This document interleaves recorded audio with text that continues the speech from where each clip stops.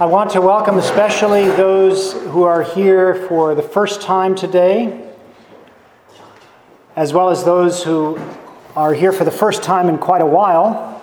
I see at least two who've not been here for a year or so. So welcome to all of you. I have a few brief announcements to begin. First of all, I want to request your continued prayers for the Oblate novices who've not been able to make their oblation yet because of travel restrictions. Alex and Joanne. God willing, they will be coming later this spring or early in the summer. But both of them are very eager to make their oblations. Please also pray for those oblates who are ill or elderly. In particular, Genevieve McDonald, Mike Clifford, and you'll all know Al Soley, who has been battling glioblastoma for the past more than a year or so. I just talked to him about a week ago, and I actually have remarkably good news. He had just gotten back from an appointment at Loyola, and the doctor said the treatment has succeeded far beyond what we could possibly have hoped for. He's not in remission because this is terminal cancer. It doesn't go into remission, but the difference between the brain scans about 6 months ago and now are like night and day. It's remarkable. So he was hoping to be able to come today, actually, but he wasn't quite sure that he had had enough time after receiving the vaccinations for it to be safe. So continue to pray for him. Give thanks also for the progress. Two further announcements. We will have an Oblate workday, God willing, on May 1st. The rain date will be May 8th. Those are both Saturdays, and the workday would last from terce through sext and the meal. Those who participate would be welcome to join the monastic community at table for meal, provided that we don't have too many to fit in the refectory. We'll see how it works. But if you are interested, please let me know. We'll be staining, the fences, as well as some other exterior elements of the monastery. That will be the task for the day. And then one final announcement. Tony Zmersky, who is hoping to... Is he upstairs? Okay. He has been hoping to receive his blessing to enter the novitiate. He's already been receiving formation and participating in the discussions, but he's finally able to come and join us today. So God willing, what we'll do is we'll end a bit early and make our way upstairs. All of you are welcome to join us, but by no means obligated. We'll have a brief blessing ceremony and then pray the office of sext. If someone could please just give me a little signal if I'm droning on and not watching the clock around 12:25. And I'll just say, before I begin here, I ask your patience, as I'm still new to this role of delivering conferences, and I'm not sure how much material I can fit in. I either sort of prepare too much or too little, so we'll see how things go today. How to read like Bede. Lectio Divina in the age of smartphones. I'd like to begin with a few words about the title of this series, which I hope will continue through the end of 2021, God willing. First, how to read like Bede. Who is Bede? Saint Bede the Venerable was an Anglo-Saxon monk and scholar from the monastery, the twin monastery of Wearmouth, Jarrow, which is located in northern England, close to the border with Scotland. He lived from 672 to 734, so that's about 200 years after St. Benedict. St. Benedict's life, as many of you know, began in 480 and ended traditionally in 540, is understood to be the year of his death. So about 200 years after St. Benedict's life. In these conferences, I want to propose St. Bede as the pattern of a Benedictine, as St. John Henry Newman called him, and especially as a model reader and a teacher of Lectio Divina. Now, in the judgment of one historian, St. Bede read more widely in the Scriptures, the Fathers, and secular literature than any other person in the Western world between the years 500 and 900. So this is what qualifies him to serve as a model reader and as a teacher for Lectio Divina. Next month and the following month, I plan to introduce St. Bede in more detail. For now, however, I am referring to him more as a symbol of a certain kind of reading and a certain kind of culture.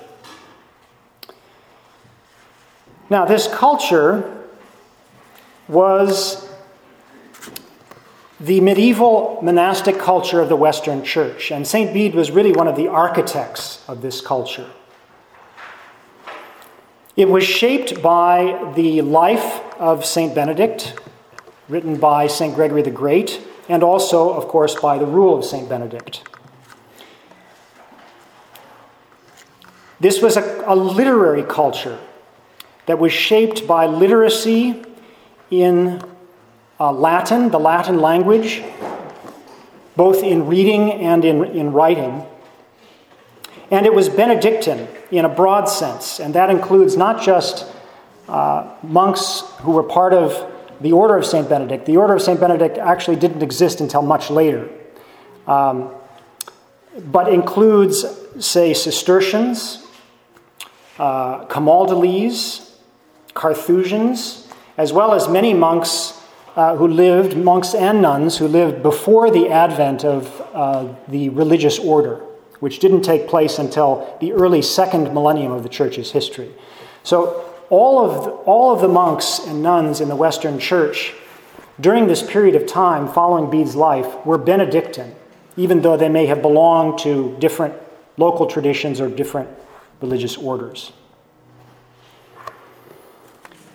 Now, there was a certain kind of reading that was characteristic of this monastic culture. And I'm using St. Bede, I'm invoking him this morning as a symbol of this kind of reading. It's captured by two phrases that I will explain briefly later in the conference. Deep reading and close reading. Deep reading and close reading.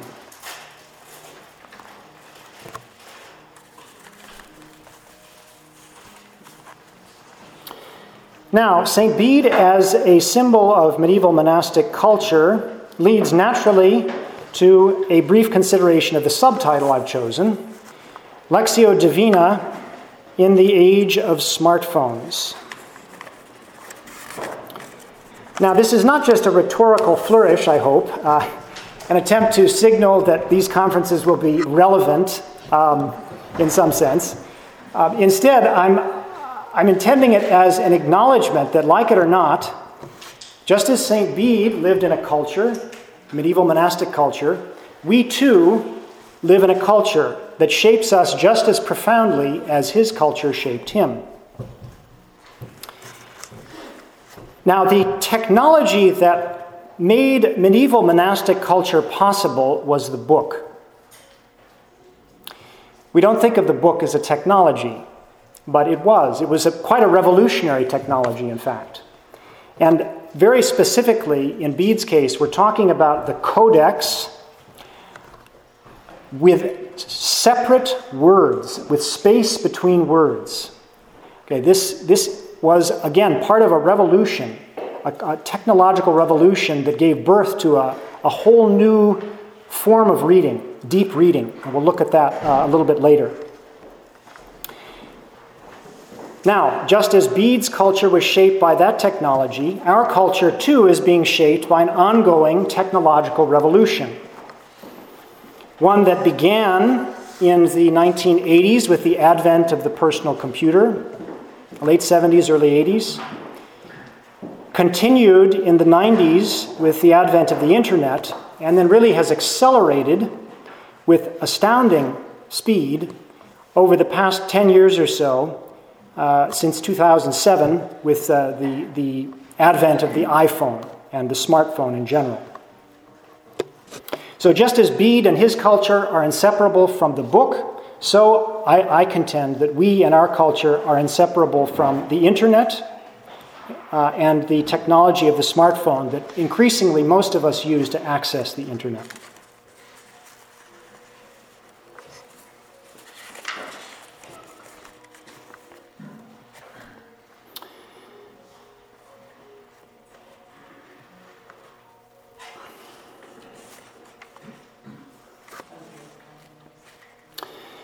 Now, let me move from the title of the series to the title of this particular conference: The End of Readers and the End of Reading.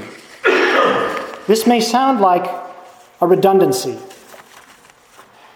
Am I saying the same thing in two slightly different ways? No. I'm actually using the word end in two distinct senses.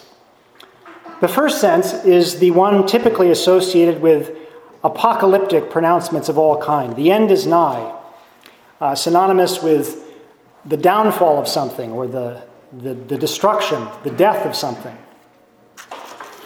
And in this case, I think the evidence will bear out the claim that we are indeed witnessing the end of readers. The second sense of end is the one that we often encounter in philosophy and theology, and some of you will be familiar with this. The end is what one seeks to attain, the object for which a thing exists. And synonyms would be the purpose or the objective, the goal, as in the end doesn't justify the means.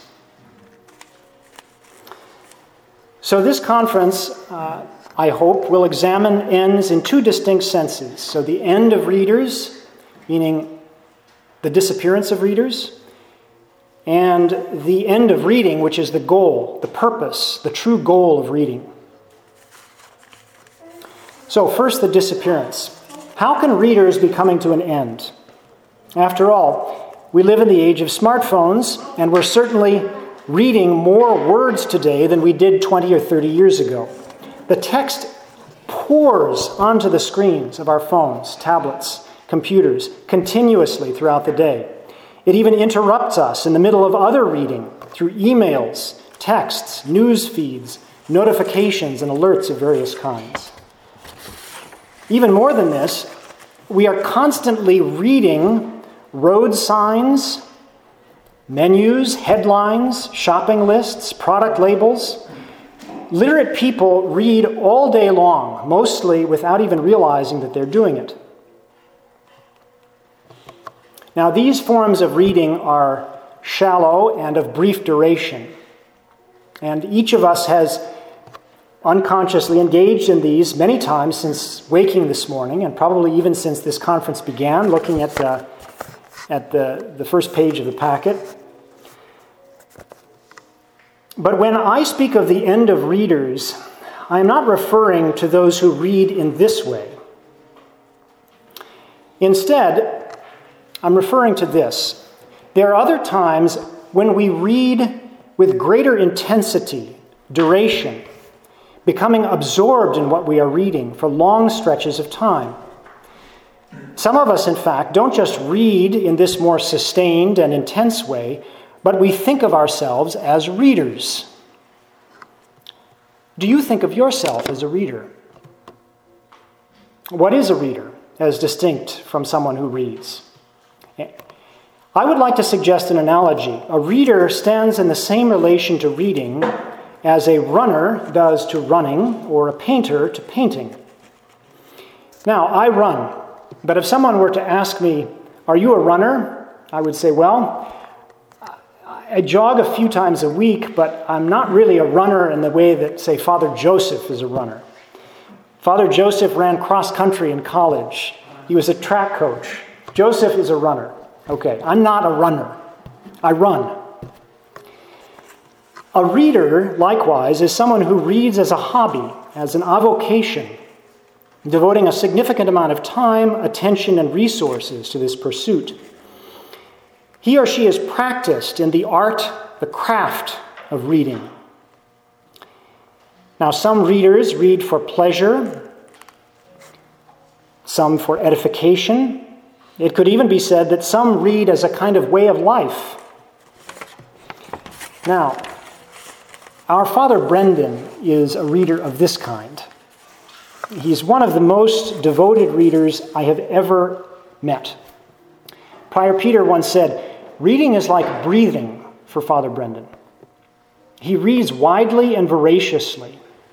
Theology and biblical studies, monastic studies, ancient and contemporary history, biography, cosmology and natural history, psychology, cultural criticism. I'm not exaggerating here, okay.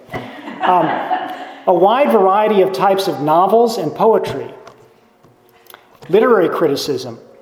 He's also a talented linguist who actively studies Russian and French and has a working knowledge of ancient Greek and modern Portuguese. Now, as some of you may know, he has served the community as novice master for many years. But during the early period of my novitiate, he took a sabbatical, and Father Edward, for a time, served in his place. During his sabbatical year, Father Brendan says he read 300 books. And he just told me this morning, 20% of those were in French. That's a reader. Okay. Now, lest I give you a false impression here, I want to emphasize he's not just a speed reader who sort of skims and skips around in order to rack up another book for his tally. He can read quickly, very quickly, but he can also read slowly.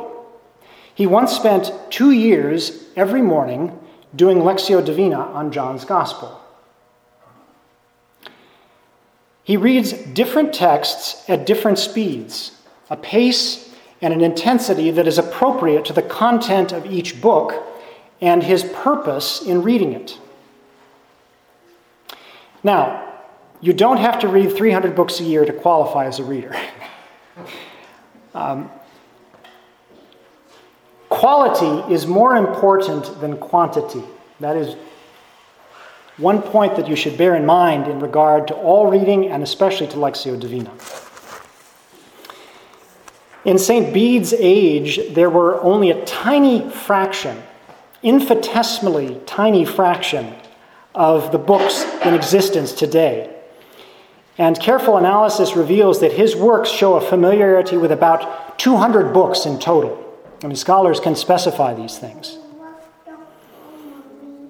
Now, Father Brendan is a devoted reader. St. Bede was one of the greatest readers of the early Middle Ages, and he read only 200 books, whereas Father Brendan reads 300 a year. So, quality is more important than quantity. That's the point that I'm trying to make here.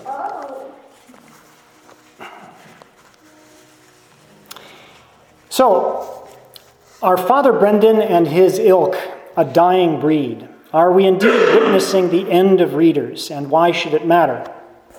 I think the evidence indicates that we are, and that it does matter a great deal, both for Lectio and for life. Here's a statistic.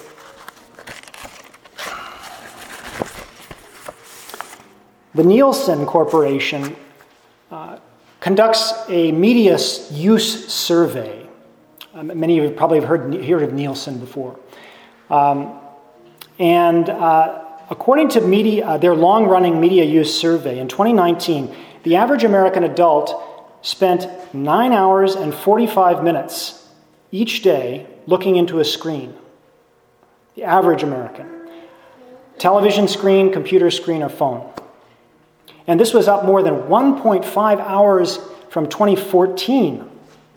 So 5 years went up 1.5 hours. And this doesn't even include anything that didn't involve a web browser or a social media app.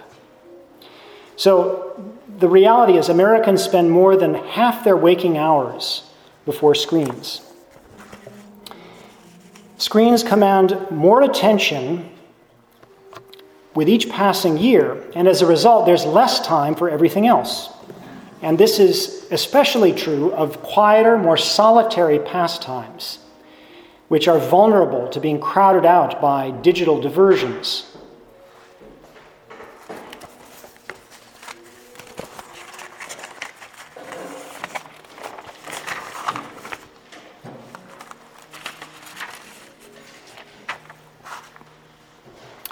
Leisure reading, or reading for pleasure, according to, I believe this is a government agency of some kind that conducts these sorts of studies, 16 minutes a day in 2018 for the average American. This was down from 20 minutes a day in 2008. And if you remove the elderly from that picture, leisure reading or reading for pleasure drops down to 6 minutes a day. So 9 hours and 45 minutes down to 6 minutes, if we count, the young and the middle age. I cite these statistics from an excellent book by the author Nicholas Carr called The Shallows: What the Internet is Doing to Our Brains. We read this book here in the monastery not long after it first came out in 2010. And it was shortlisted for a Pulitzer Prize, last year published in a new edition with an afterword on the rise of smartphones and social media. Now, let me cite a few more lines from this afterword, 2020 afterword, that I hope will serve to substantiate my opening claim that just as Bede and his culture are inseparable from the technology of the book, so we in our culture are inseparable from the technology of the smartphone. The networked smartphone and tablet. So, I mentioned this recent rise in screen time from 2014 to 2019. This is a direct result of the explosion in smartphone use. 80% of adults and 95% of young adults own one and use it for between 4 to 6 hours a day. There was a study conducted in 2015 of students and staff at Lincoln University in Great Britain. And this study used tracking software to sort of track people's use of their phones. The average participant used his or her phone 85 times a day, with a majority of the interactions lasting less than 30 seconds. Owners tend to check their phones impulsively throughout the day, from waking through retiring. And it's so habitual that people have little awareness of how often they check their phone.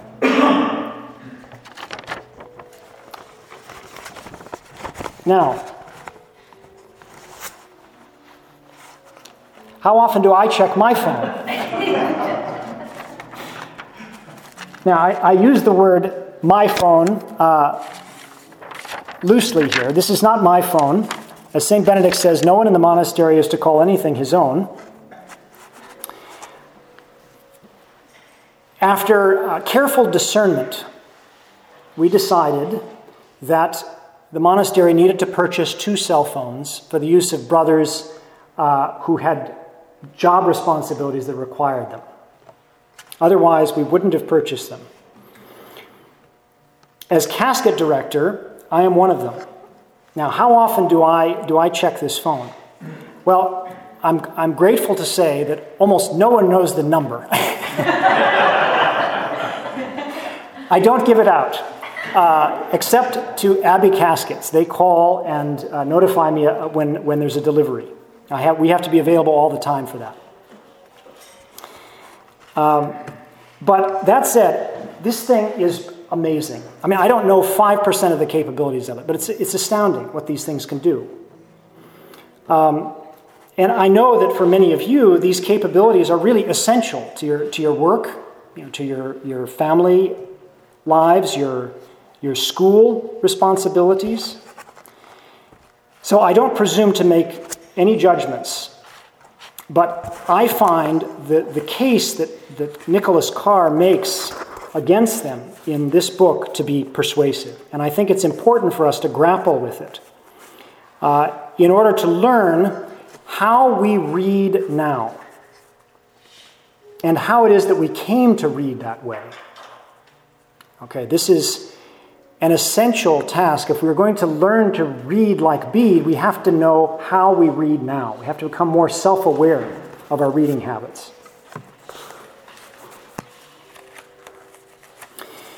I will quote just a bit more about the culture in which we live from Nicholas Carr's book. He says these studies that have been conducted between 2010 and 2020 are revelatory. They throw into high relief the fact that the smartphone is something new in the world. Never before has any other piece of technology been so entangled with our day-to-day and even minute-to-minute existence. Now, this stands in contrast, say, with the television, which people have watched a lot of TV for a long time, going back to the 40s and 50s. But it's concentrated at particular times during the day. Because the smartphone is always at hand, at home, at work, in school, in the street, they are always intruding on our thoughts, and we're not even aware of this. The studies after 2010 have reinforced what was already known about the Internet's power to distract the mind, to scatter attention, and to breed anxiety. But these studies also revealed that phones disrupt our thinking even when we're not using them. There was a study done in 2017 that gave a really full picture of this. A team of 4 cognitive behavioral psychologists studied 500 undergraduates at the University of California, San Diego. They used 2 standard tests of intellectual acuity. One of them is called working memory capacity, which studies the mind's ability to focus cognitive power on a particular task, and fluid intelligence, the ability to interpret and solve an unfamiliar problem. Now, the only variable in this study was the location of the subjects' smartphones. Some students had their phones on the desk with the screen down. Some had phones stowed in a pocket or a handbag. Some were asked to place their phones in a different room. Now, all of them understood that the phone was on Do Not Disturb mode, so there wasn't a question of being interrupted during the tasks.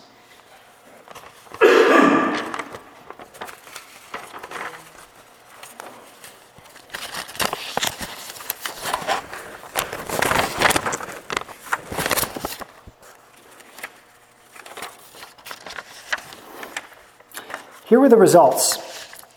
As the phone's proximity to the subject increased, brain power decreased. Now, this is measured by the performance on the test, okay? Nearly all the students said that their phones had not been a distraction.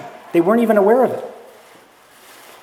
And a follow-up to this indicated that the heavier one's use of the phone was, the greater the cognitive penalty of having the phone close by. So here's the summary of the authors of this report.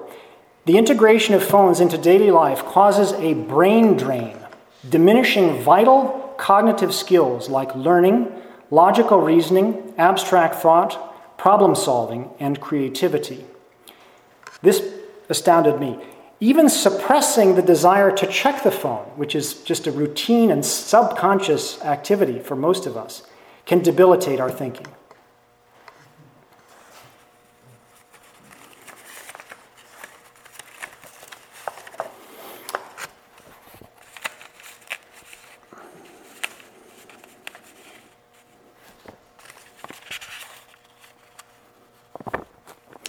Now, I suspect that some of you may still be skeptical here. I know that many of those in this room consider themselves to be readers. I consider myself to be a reader, not like Father Brendan.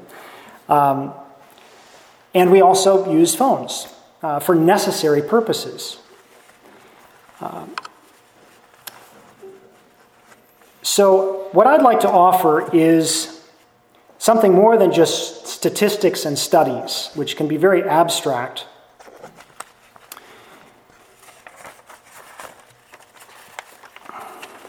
What do the supposed effects of phone usage or internet usage look like on a concrete level? To answer this question, I'd like to recount a bit of my own personal history as a reader, and especially what happened to me when I was at college during my 20s. So, I learned to read at an early age. I was precocious, and my parents tell me that it came quickly. I grew to love reading. And here, I must give thanks to God for the influence of my paternal grandmother, who lived nearby and visited us several times a week in the years before I entered kindergarten. She would sit and read to me and my brother for hours at a time. And then she would lay all the books out on the floor and ask us to point to the ones that we liked. And she would get us to think about what it is that we liked about the books. You know, which one was your favorite? Why did you like that? Then she would consider the genre, the author, the subject matter of the books we liked, and she'd go to libraries like within a 50-mile radius, and find these books and bring them back. And I'm so grateful to God for that early influence. I think in some ways it contributed to my monastic vocation. And as I grew, I continued to read voraciously for investigation, largely, rather than entertainment. I read some fiction, but my primary interest was in subject areas like physics, astronomy, and cosmology. I was a regular at my local library. I was also fascinated by computer technology. In middle school and high school, I became something of what was called in those days, maybe still is, a computer geek or a computer nerd. I made sure that we purchased a Macintosh computer when those were hot. We had a modem at home, and I think we had an AOL subscription and later on an internet service provider.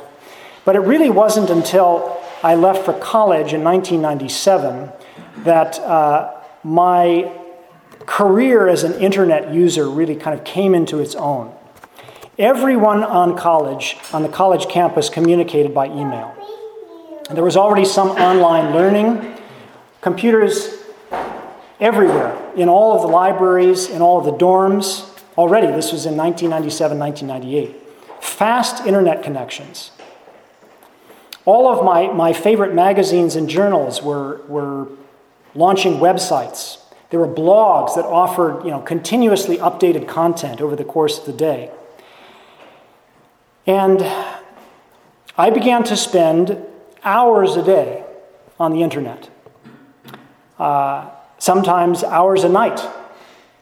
Sometimes all night. It took a while before I noticed the effects of this increasingly heavy internet use. I said earlier that learning how to read like Bede first requires us to become self-aware. And a key moment in my own growing self-awareness was my encounter with the Holy Rule of St. Benedict.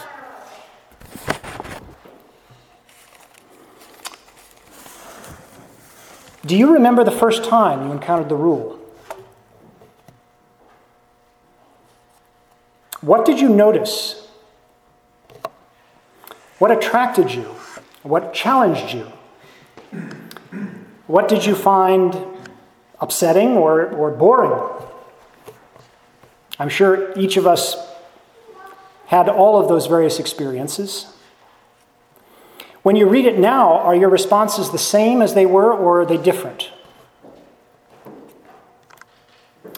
I am grateful to have a record of my first impressions in the form of pencil markings that I made in a copy of the Pocket RB which I purchased during my first monastic retreat back in 2006 at a Cistercian, a Trappist community.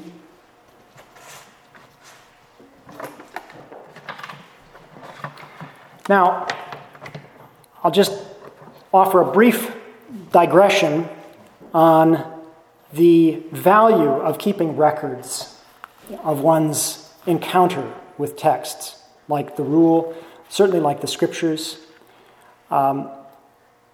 We've been encouraged in our formation to keep a Lectio journal, and I go back through it from time to time, and it's really revealing, the graces that you can see, over the course of your monastic career, how God was sustaining you in ways that maybe you couldn't notice at the time, but now in hindsight you can.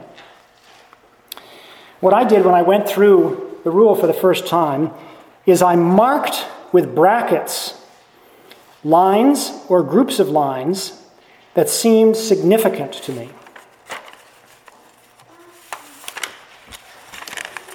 Some years after entering the monastery, I had brought this into the monastery with me, and then it was part of my bequest to the monastery when I made solemn vows.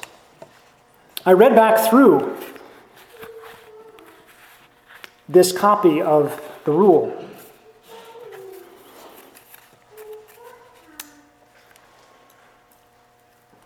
Now, what I didn't mark was just as telling as what I did.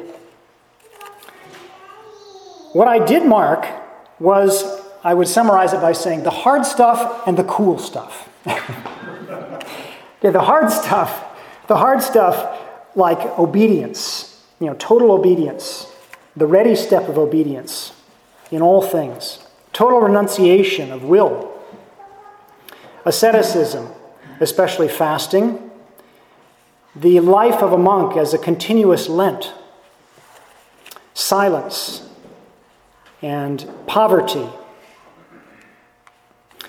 I also marked the cool stuff, and by that I mean those things that seemed countercultural in a way that really attracted me as I was entering monastic life.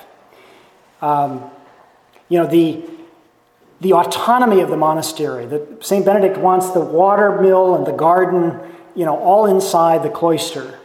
A little sort of ecclesiola, as it's called, a little church, even a little kind of Christian civilization all within the monastery walls. That fascinated me and really attracted me. Also, St. Benedict's emphasis on mercy and hospitality. This struck a chord with me because of work that I had done for a number of years at a Christian nonprofit in a low-income area.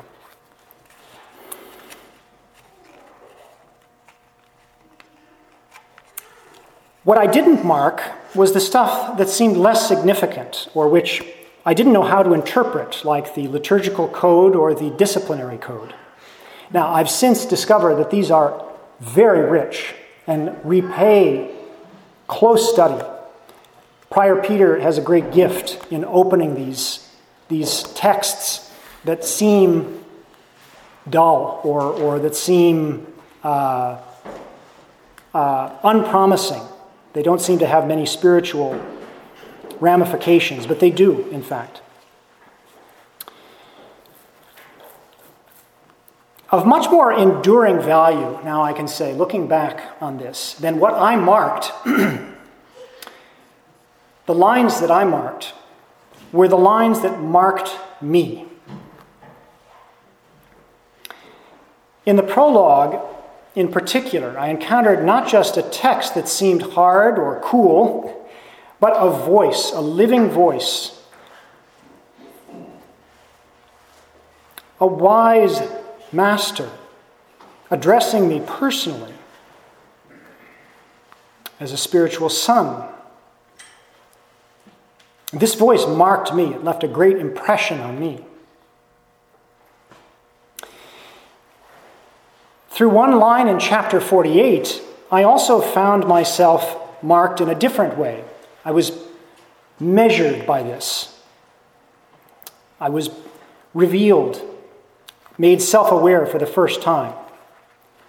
I'll read it here from the RB 1980 translation. with the little brackets around it. During this time of Lent, each one is to receive a book from the library and is to read the whole of it straight through. Now, I realized when I read that although I read a lot, I never read a book straight through from beginning to end. In fact, I hardly read books at all. My reading consisted primarily of blogs, journals, and magazines. Often these would cite a book, which I would then track down, read a few pages of. If I purchased it or checked it out from the library with the intention of reading it, I never made it through. I would start, I would stop, skip around, follow footnotes and indexes to other books, finally just abandon it altogether. And I didn't realize I was doing this. At one point, some friends of mine who were both avid readers noticed this, and they gave me a hard time. They said, you don't read books. I want to quote once more from Nicholas Carr, because I think he's so insightful.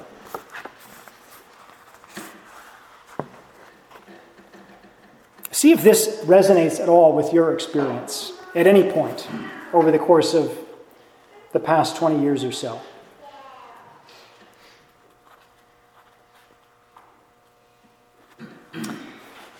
Over the last few years, I've had an uncomfortable sense that someone or something has been tinkering with my brain, remapping my neural circuitry, reprogramming my memory. I'm not thinking the way I used to think. I feel it most strongly when I'm reading. I used to find it easy to immerse myself in a book or a lengthy article. My mind would get caught up in the twists of the narrative or the turns of the argument, and I'd spend hours strolling through long stretches of prose. That's rarely the case anymore. Now my concentration starts to drift after a page or two. I get fidgety, lose the thread, begin looking for something else to do. I feel like I'm always dragging my wayward brain back to the text. The deep reading that used to come naturally has become a struggle.